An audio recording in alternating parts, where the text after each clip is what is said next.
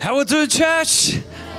You're alive and well. What a weekend we've had. And I want us to thank all the team who've put on the conference this weekend, all the kids workers, the hosts, the hospitality. Come on, can we put our hands together? We appreciate you. And I know many lives have been impacted as a result of that.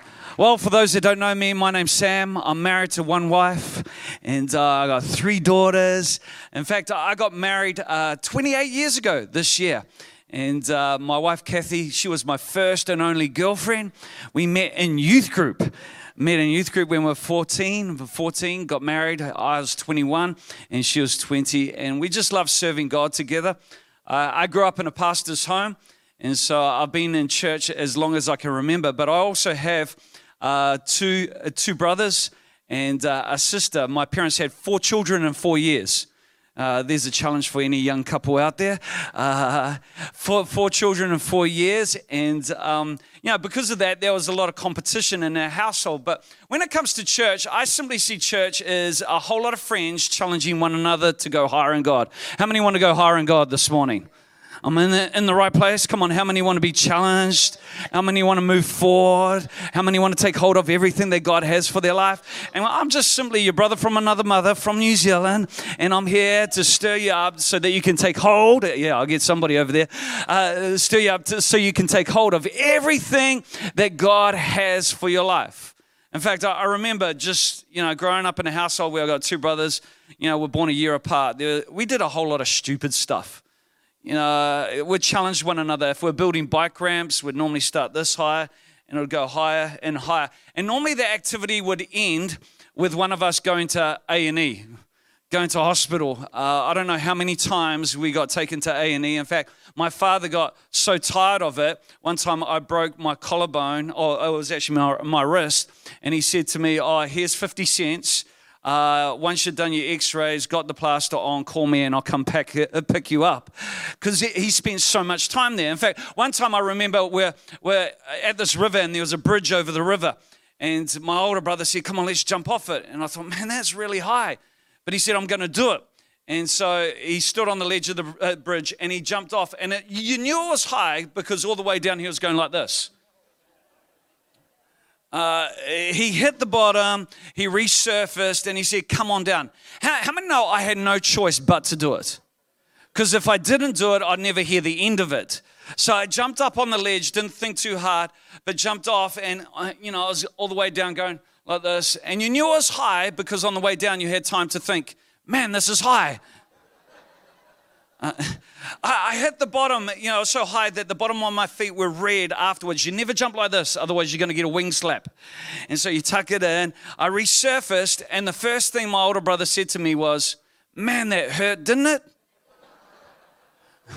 To which I agreed. I said, yeah, man, that really hurt. And then we both yelled out to our younger brother, come on down. And so just as you challenge one another to do crazy stuff in the natural, what church is simply a group of people challenging one another to take hold of everything that God has for our life. God's got something amazing for your life. God wants to do something incredible in and through you. And we only get one life, and the best life we can live is attached to God and His promise and His purpose. Do I get an amen this morning? Well, if you got your Bible, let's go to Nehemiah chapter 6. I want to read a passage from there, Nehemiah chapter 6, and we're going to be reading from verse 1. Nehemiah is a great story because Nehemiah hears that the walls of his home city have been broken down. And he was burdened by God to do something about it.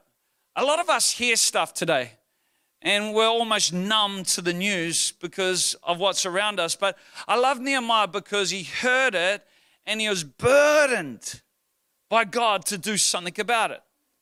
He went to the guy he was working for, and he said, can you release me? And he goes back to Jerusalem to rebuild the walls. Now, he faces some challenges in rebuilding the walls. And this is where we pick it up in Nehemiah chapter 6, verse 1. It says, now it happened when Sanballat and Tobiah and Geshem the Arab and the rest of our enemies had heard that I'd rebuilt the wall and there were no breaks left in it, though at the time I've not hung the doors and the gates, that Sanballat Geshem sent to me saying, come, let us meet together among the villages in the plain of Ono. Somebody say, oh no. Oh no, why? Because they thought to do me harm. So I sent this I sent messages to them saying, I am doing a great work. Would we just say that together? I am doing a great work. Oh, well, that was very unconvincing. Come on, all together, let's say, I am doing a great work. How many know Uni Hill is doing a great work? A great work in this community. And I like Nehemiah, he says, I am doing a great work, so I cannot come down. Why should the work cease? Why I leave it and go down to you? But they sent this message 4 times, and I answered them in the same manner. You know, anytime you make a decision to do something great for God, you're going to face opposition. You're going to face challenge.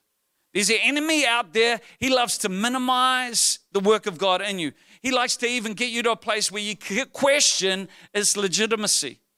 You know, we're part of a world where there's 2 kingdoms in operation. There's the kingdom of light and there's the kingdom of darkness. There's only A and B. There's no C, D, E, or F. It's either the kingdom of light and the kingdom of darkness. And there's many things today that want to oppose God's purpose being outworked in our life. But we should never be afraid of opposition. In fact, you know, we've got some gym freaks in the room. I can see Pastor Charles. Man, he's a big gym freak. If you want to look as big and great as Pastor Charles, how many know you got to take on resistance? You know, the gym guys know that. You know, the more resistance you take on, the more you grow. And so it is with us as Christians. Now Nehemiah, he said, look, we're going to rebuild this wall. And straight away, the moment he declared it, he faced opposition. And this opposition came from 3 different people. It came from Sanballat, Tobiah, and Geshem. And time again, they would oppose what he was trying to do. In fact, you know, they'll mock him, even if they try and rebuild the wall. You know, if a fox was to run over it, it wouldn't stand, it wouldn't last, it'll fall over. You know, what are these feeble Jews trying to do? And what we're going to see is Sanballat, if you unpack his name at the root of it, you know, it's a type of sin or Satan. If you look at Tobiah, the root of his name is a type of the flesh. And if you look at Geshem's name, Geshem's is a type of the world. So the 3 things that will continually oppose God's purpose in all of our lives is our unconfessed sin, is our own flesh. How many know sometimes we're our own worst enemy? Our own flesh, and also the voices around us. But I love Nehemiah because Nehemiah means comforter. His name means comforter. Nehemiah, you could say, is a type of the Holy Spirit, because the Holy Spirit in the New Testament is called He's our comforter. I don't know if you know that, but we have a comforter. And isn't it interesting that Nehemiah was able to do in 52 days what previous generations were unable to do in 70 years? 70 years they tried to rebuild the wall, but they didn't get far. For 70 years, they'd try and build it, it would be torn down, they wouldn't make any progress. But Nehemiah comes along, and in 52 days, he's able to accomplish what they couldn't in 70 years. I want to declare over your life 52 days of breakthrough. I want to declare, because some of us, we've been believing God, and we haven't seen things happen. But I want to declare in the next 52 days, God's going to do something supernatural in your life. Come on, those things that you've given up on, those things that you thought, oh, well, maybe it's just not meant to be. Could the next 52 days be days of breakthrough? Isn't it interesting? The Holy Spirit could do what religion couldn't do. Let's not embrace a religion that's devoid of the power of God. And I believe the Holy Spirit wants to come and work on our behalf. Do I get an amen to that? Come on, in your business, in your family, maybe you've got unsaved family members. Next 52 days, come on, let's believe in faith that God could work a miracle in their life. Previous generations that worked for 70 years hadn't seen anything. Nehemiah, a type of the Holy Spirit, comes along and sees a significant breakthrough.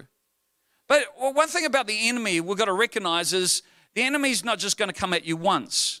In fact, time and time again, you read through the book of Nehemiah, these guys came against him. And we see it in chapter 6. But the enemy knows, well, if I can't destroy the work, the best thing I can do is distract the workers.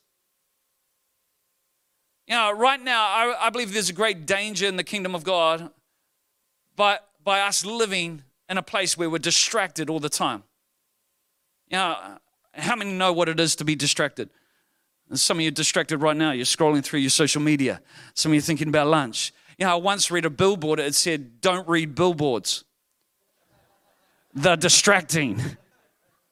You know, there's a lot of things that can distract us. In fact, there was an advert campaign in our nation where it says it only takes 2 seconds to kill. You know the expression, you got 2 seconds to kill, but it only takes 2 seconds to kill. And it's an advert campaign that's talking about people who talk on their phones while driving. Ever done that before?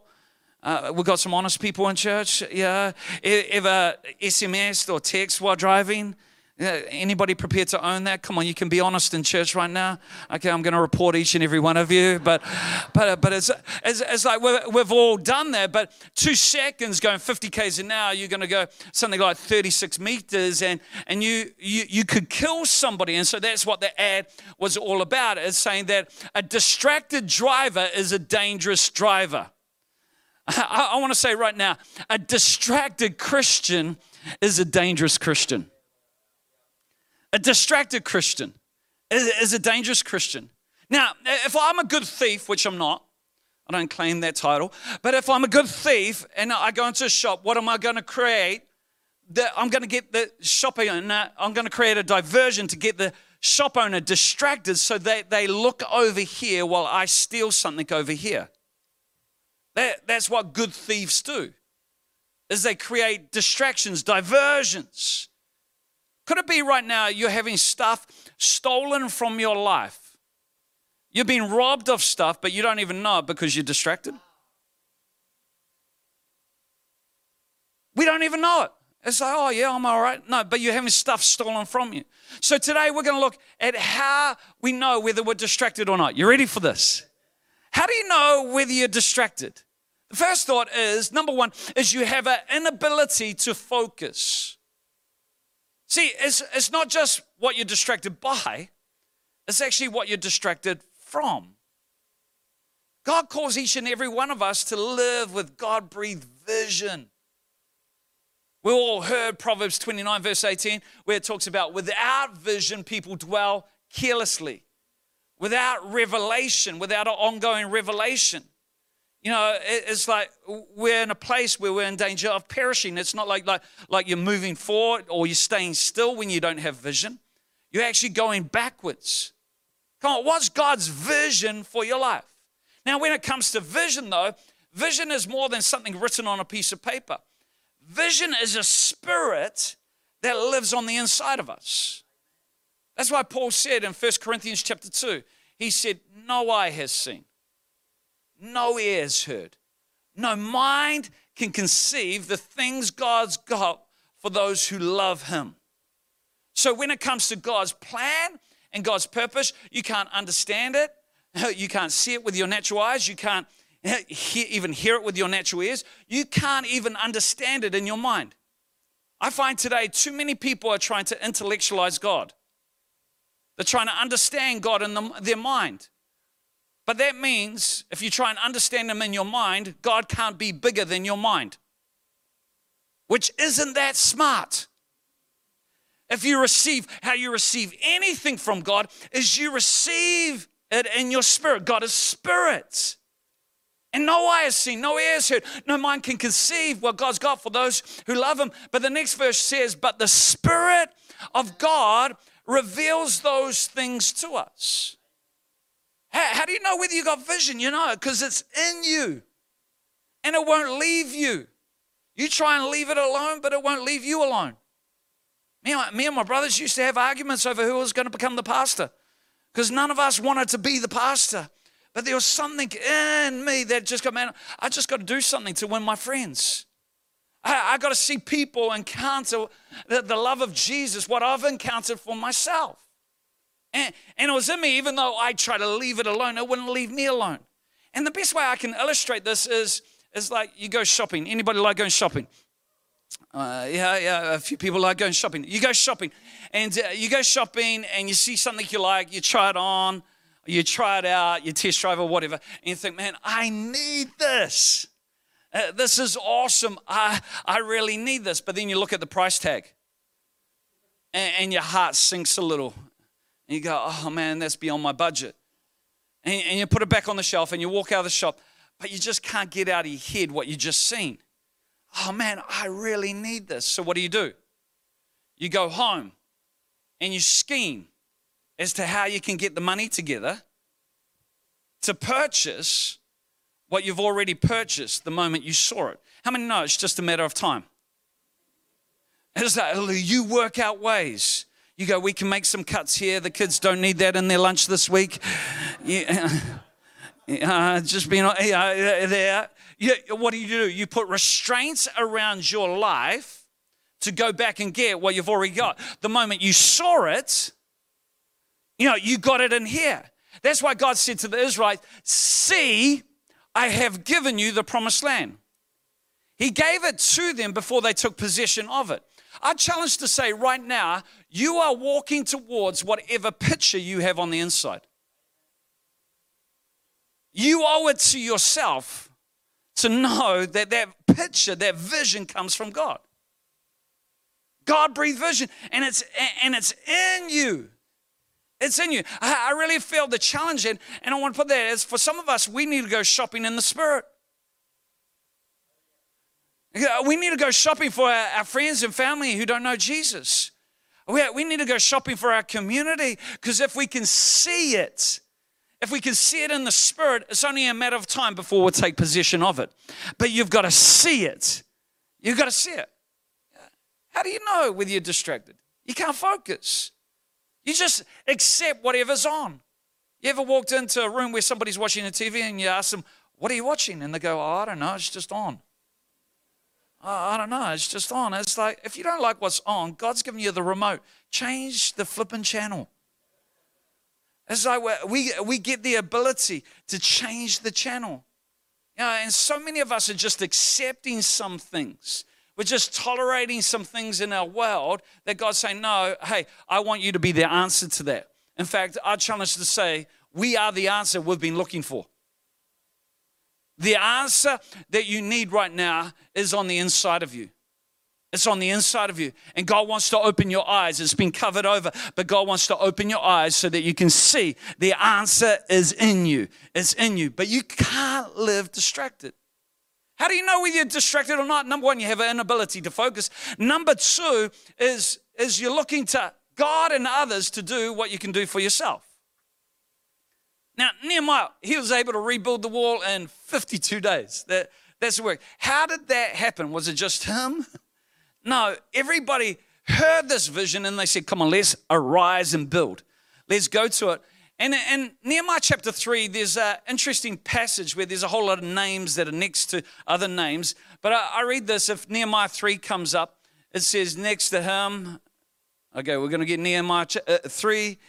Nehemiah 3. And after him was Benjamin and Hazab, and they made repairs. Where did they make the repairs? They made them, you can speak, opposite. Help me out a little bit here. Come on. They made them opposite their house. And after them was Azariah, the son of Maaseiah, the son of Ananiah, and they made repairs by their house. So what happened was everybody got this vision and they took responsibility for what was right in front of them. They took responsibility. Imagine a church where everybody took responsibility for what was right in front of them. We have this expression at our church, we are who we are. Everybody say that, we are who we are. So many people want the church to be something corporately that they're not individually. But we are who we are. Oh, what's the church doing about the homeless? Well, we are who we are. And many people go, well, I want the church to be something different corporately to who I am individually. The only place you should say, what's the church doing about this, is the mirror.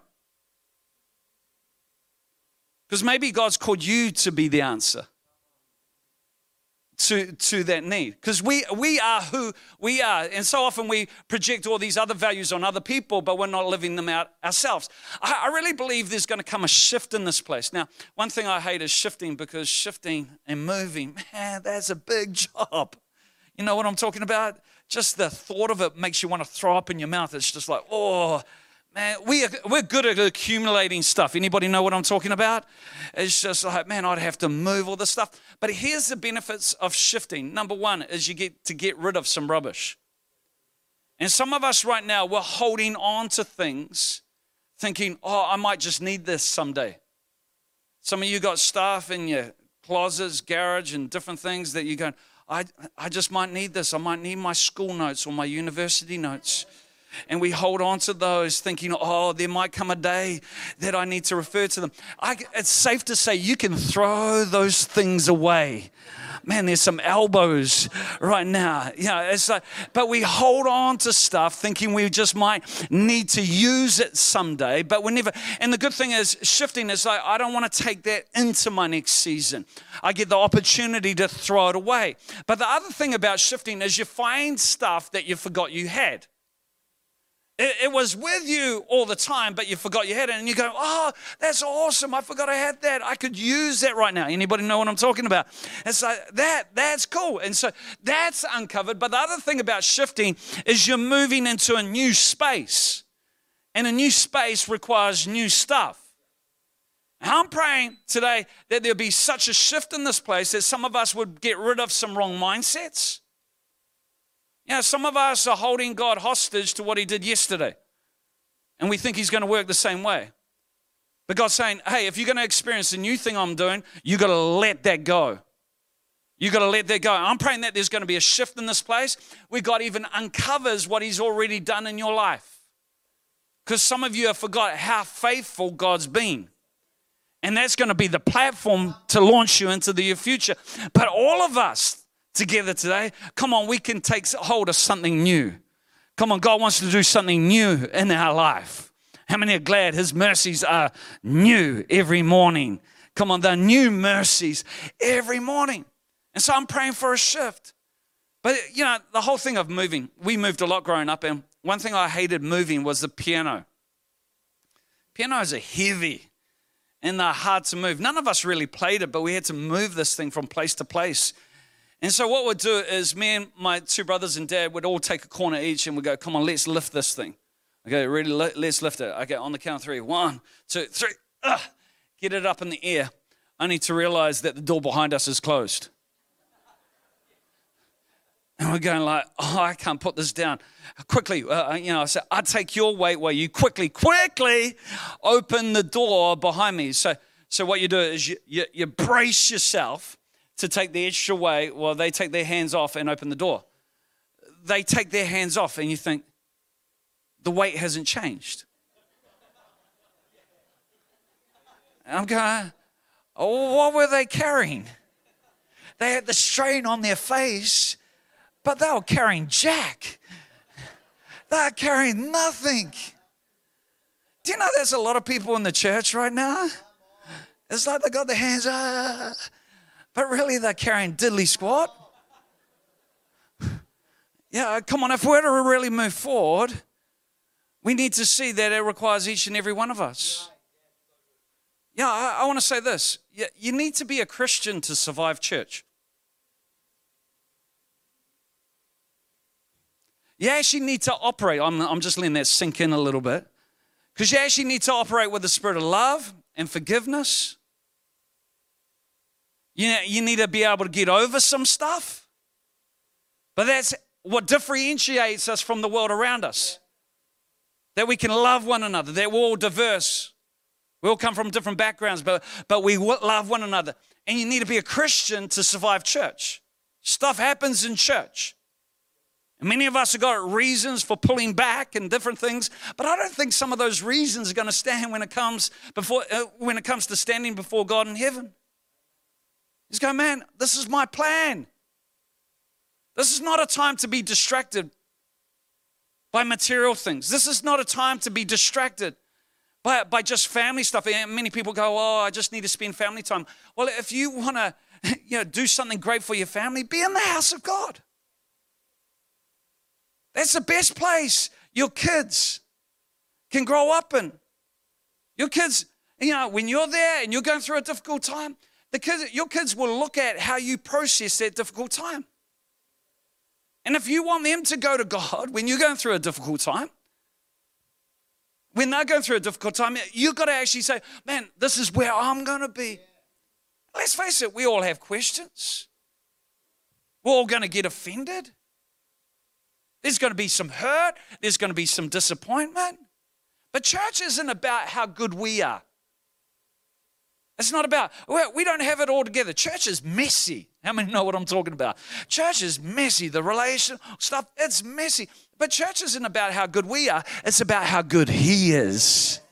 And we don't claim to be perfect in this place. But we can do something great with the help of the Holy Spirit if everybody says, come on, let's just do our part. Let's not leave it to God and others to do what He's called us to.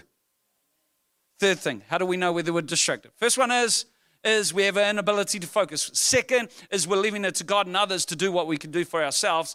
And number three is we know we're distracted when we engage in endless debate. There's a lot of that on social media. There's a lot of that during COVID, just debate after debate. And how many know a lot of it, is not helpful in a lot of places. Now, let's pick it up in verse 4 of Nehemiah 6. Nehemiah 6, verse 4, if we pick up that passage there, there we go. It says, but they sent this message to me, how many times? 4 times, and I answered them in the same manner. In other words, I'm not changing my tune. I'm not changing my tune for anyone. And it says, then Sanballat sent a servant to me as before the 5th time with an open letter in his hand. And in it was written, it's reported among the nations, and Geshem, who's a type of the world, Geshem says that you and the Jews plan to rebel. Therefore, according to these rumors, a lot of rumors out there, according to these rumors, you are rebuilding the wall that you may be the king. Hey, Nehemiah, the only reason why you're doing this is you got wrong motives. And the reason why you're doing it is because you want to be their king. And you've appointed prophets to proclaim you concerning you at Jerusalem, saying there's a king in Judah. Now these matters will be reported to the king, the king. So come therefore and let us consult together. And then I said to him, no such things are being done, but you invent them in your own heart. Here's the thing. Unless you're convinced you're doing a great work, you're in danger of being distracted. Unless you're convinced what you're doing is great, you're in danger of being distracted. But I like this last verse. It says, to all these accusations, because there's going to come accusations. Oh, you just want to do that. Sometimes they're going to come from people who are close to you. And they're going to try and get you down off the wall of God's purpose.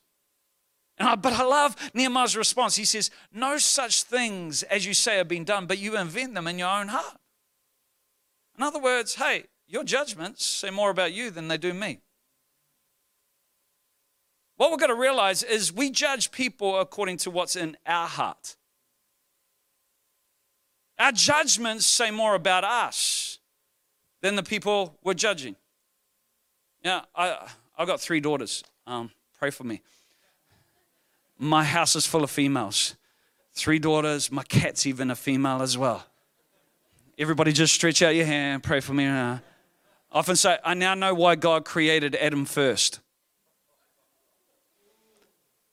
It was so he had a chance to speak. I don't get a chance to speak at home. That's why they got to send me overseas to places like this. I've only spoken a few words this year up till now. But, my house is full of females and, like siblings fight, girls close, different things like that. Sometimes siblings can say nasty stuff. You know what I'm talking about to one another? They know how to push your button. They know how to get right in there and they can say nasty stuff. And I've taught my girls from a young age, I've said, hey, when your sister says something nasty, the only reason they're saying it is because they don't feel good about themselves. Don't worry, it's not about you. Just brush it off. Don't react. And some of us need to hear this, because a reaction to an error creates a bigger error. Some of us are reacting all the time. And we're reacting to an error, but in the process of reacting to that error, we're actually causing a bigger error. That will help a lot of people. And so I said, don't worry, it's more to do. They don't feel good about themselves. They're insecure about themselves. And I love the fact that my oldest picked it up, and as an 11-year-old, There was a story, she came home back one day and said, this boy said something really nasty to me. So much so that she said, man, I wanted to cry in that moment. I just wanted to cry. But I looked at him and I said, Thomas, you're only saying that because you don't like yourself. I thought, boom, right there. The boy took 2 steps back and goes, what do you mean? He says, it's not about me. You're only saying that because you don't like yourself. He says, you know, you're actually right. My parents had just split up.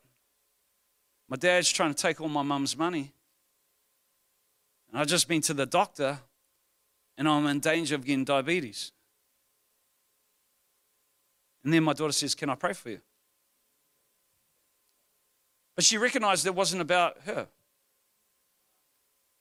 And so many of us, yeah, it's the error of what's saying, but we react in the wrong way. But it's not about us. You invent these things in your own heart. And our judgments say more about us. Come on, some of the judgments we're making, some of the critics say more about us. As Christians, we've got a responsibility to live with a sweet spirit. Stuff goes on, but I'm going to keep my heart clean.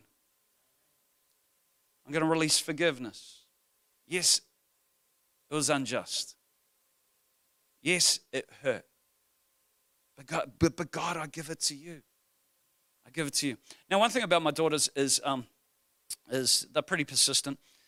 And I don't know where they get it from, but I remember one time, in fact, my oldest was 9 at the time, and she says, Dad, can you come to my school camp? I really want you to come to my school camp. And I was thinking about it and going like, oh, I'm busy. But also the thought of hanging out with a whole lot of 10-year-old girls was like, man, I don't know if I want to do that for 2 or 3 days. And I said, because I was flattered to be asked, because I was flattered, I thought, yeah, I'll go for 1 day. Anyway, I signed the form, said, I'm available for 1 day. This sent it away, did all the checks and everything like that. And anyway, one day I was picking her up from school. She jumps in the car and she burst into tears. She burst into tears crying and goes, Dad, you didn't get accepted for camp. And she was so upset. It's because you signed up for 1 day. And, I felt really gutted for her. But on the inside, I was also going, yeah, I'm so sorry, baby. But, anyway, next year came around. She says, Dad, you're definitely coming to camp. And you're coming for the full thing. The full thing. You have to come.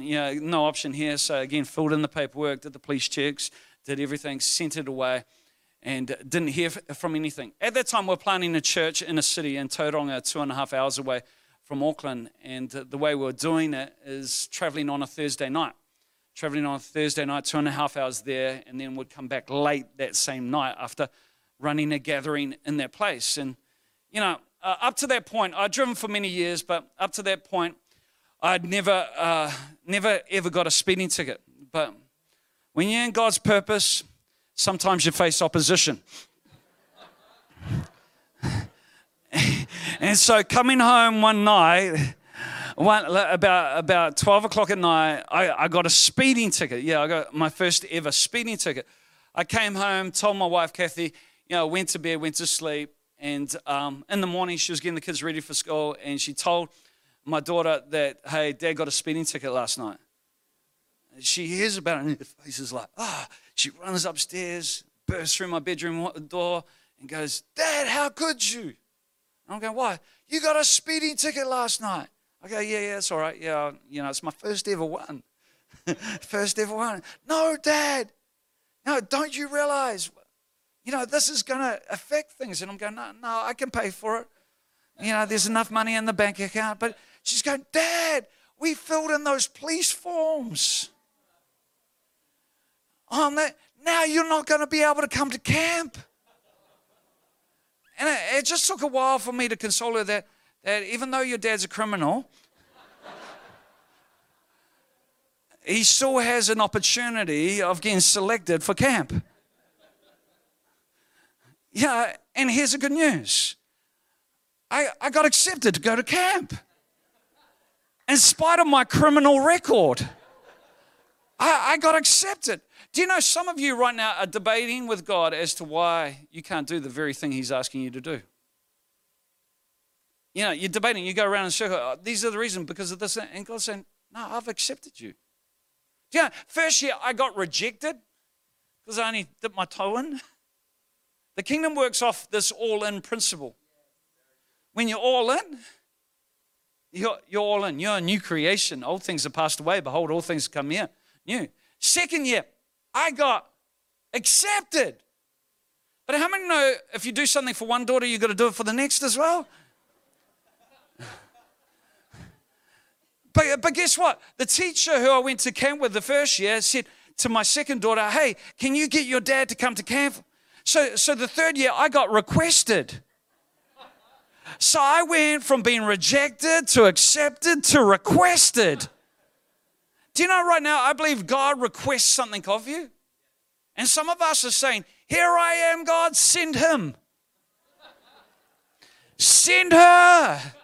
They can do it. But God's saying, no, I've called you, I've anointed you. You're my man, you're my woman. My hand's on you. And I'm looking for you to really step up and say, I'm going to be counted. Say, we've all got reasons why we can't. Oh, life's just too busy now. Well, it's always going to be busy. It'll be busy till the day you die. There's always reasons. If not now, when? I believe God's just saying, come on, now. Some of you had this dream in your heart, and you're waiting for the right circumstances. But I feel like the Holy Spirit's saying to you, just take a step. Just take a step. You don't have to just take a step. And then once you take one step, just take another step. God, he knows everything you've ever done. If we could have the musicians up. Everything you've ever done. Every thought you've ever thought. He knows it all. All. And he says, I love you. I accept you. But I've also called you. The Bible says, Paul says, we've been saved and called. The danger of the church in our season is many people live saved, but they don't live called. But we're being saved and we're being called according to his purpose. You want to experience God's grace in your life? It's when you align your heart and align your life with his purpose. I believe you're not here by chance. I believe God's brought you here to awaken something in your heart. And some of you, you've been distracted. But God's bringing you back. I want to invite everybody to stand to their feet. Thank you, Holy Spirit, you're in this place. I pray you come and locate every person here right now. You know exactly where people are at. And I pray you meet them there and you take them by the hand and you lead them forward. I just want you with eyes closed, just ask the question, Holy Spirit, what would you say to me through this message? Come on, let's not just hear a message and go out the doors the same, but let's invite the Holy Spirit. Just say, Holy Spirit, what would you say to me through this message? And right now, if you've been in a place where you've been distracted, you believe in God wants to bring focus, I just believe God's going to renew vision. Dead dreams are going to come alive again. But if you have been in that place where you've been distracted, you're just saying, God, I want to make a fresh commitment to live a purposeful life. I want you to lift your hands where you are right now, just wherever you are, just right across this room. Just many hands lifted. Just lift them high. I'm not going to call you forward or anything like that. I just believe God's going to move, because this is not a time to be distracted. A distracted Christian is a dangerous Christian. Just as a distracted driver is a dangerous driver. You owe it to yourself and you owe it to the world around you. You're called to make a difference and to know God's leading, to know God's guiding.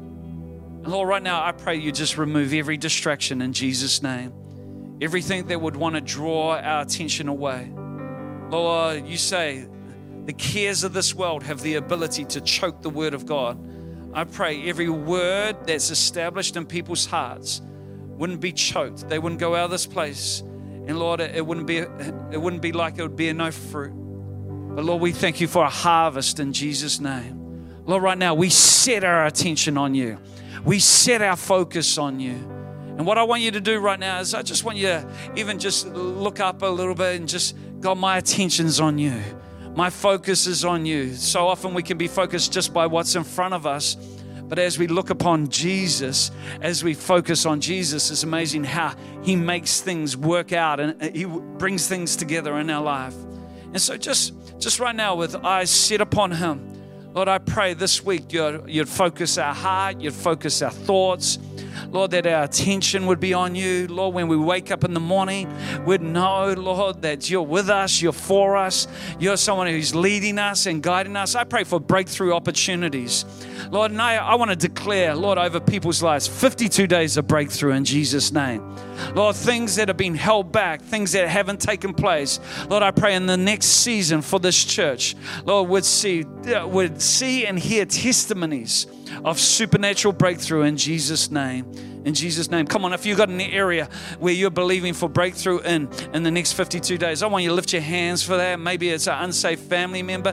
Maybe it's a situation at home. Maybe right now it's work, it's stuff going on there. Or maybe it's just a dream that you're waiting for an open door, or you're waiting for an answer on something. Can we together believe for breakthrough? Come on. I want us all right now to lift our voices. Come on. And I want us to pray, even prophesy. Come on.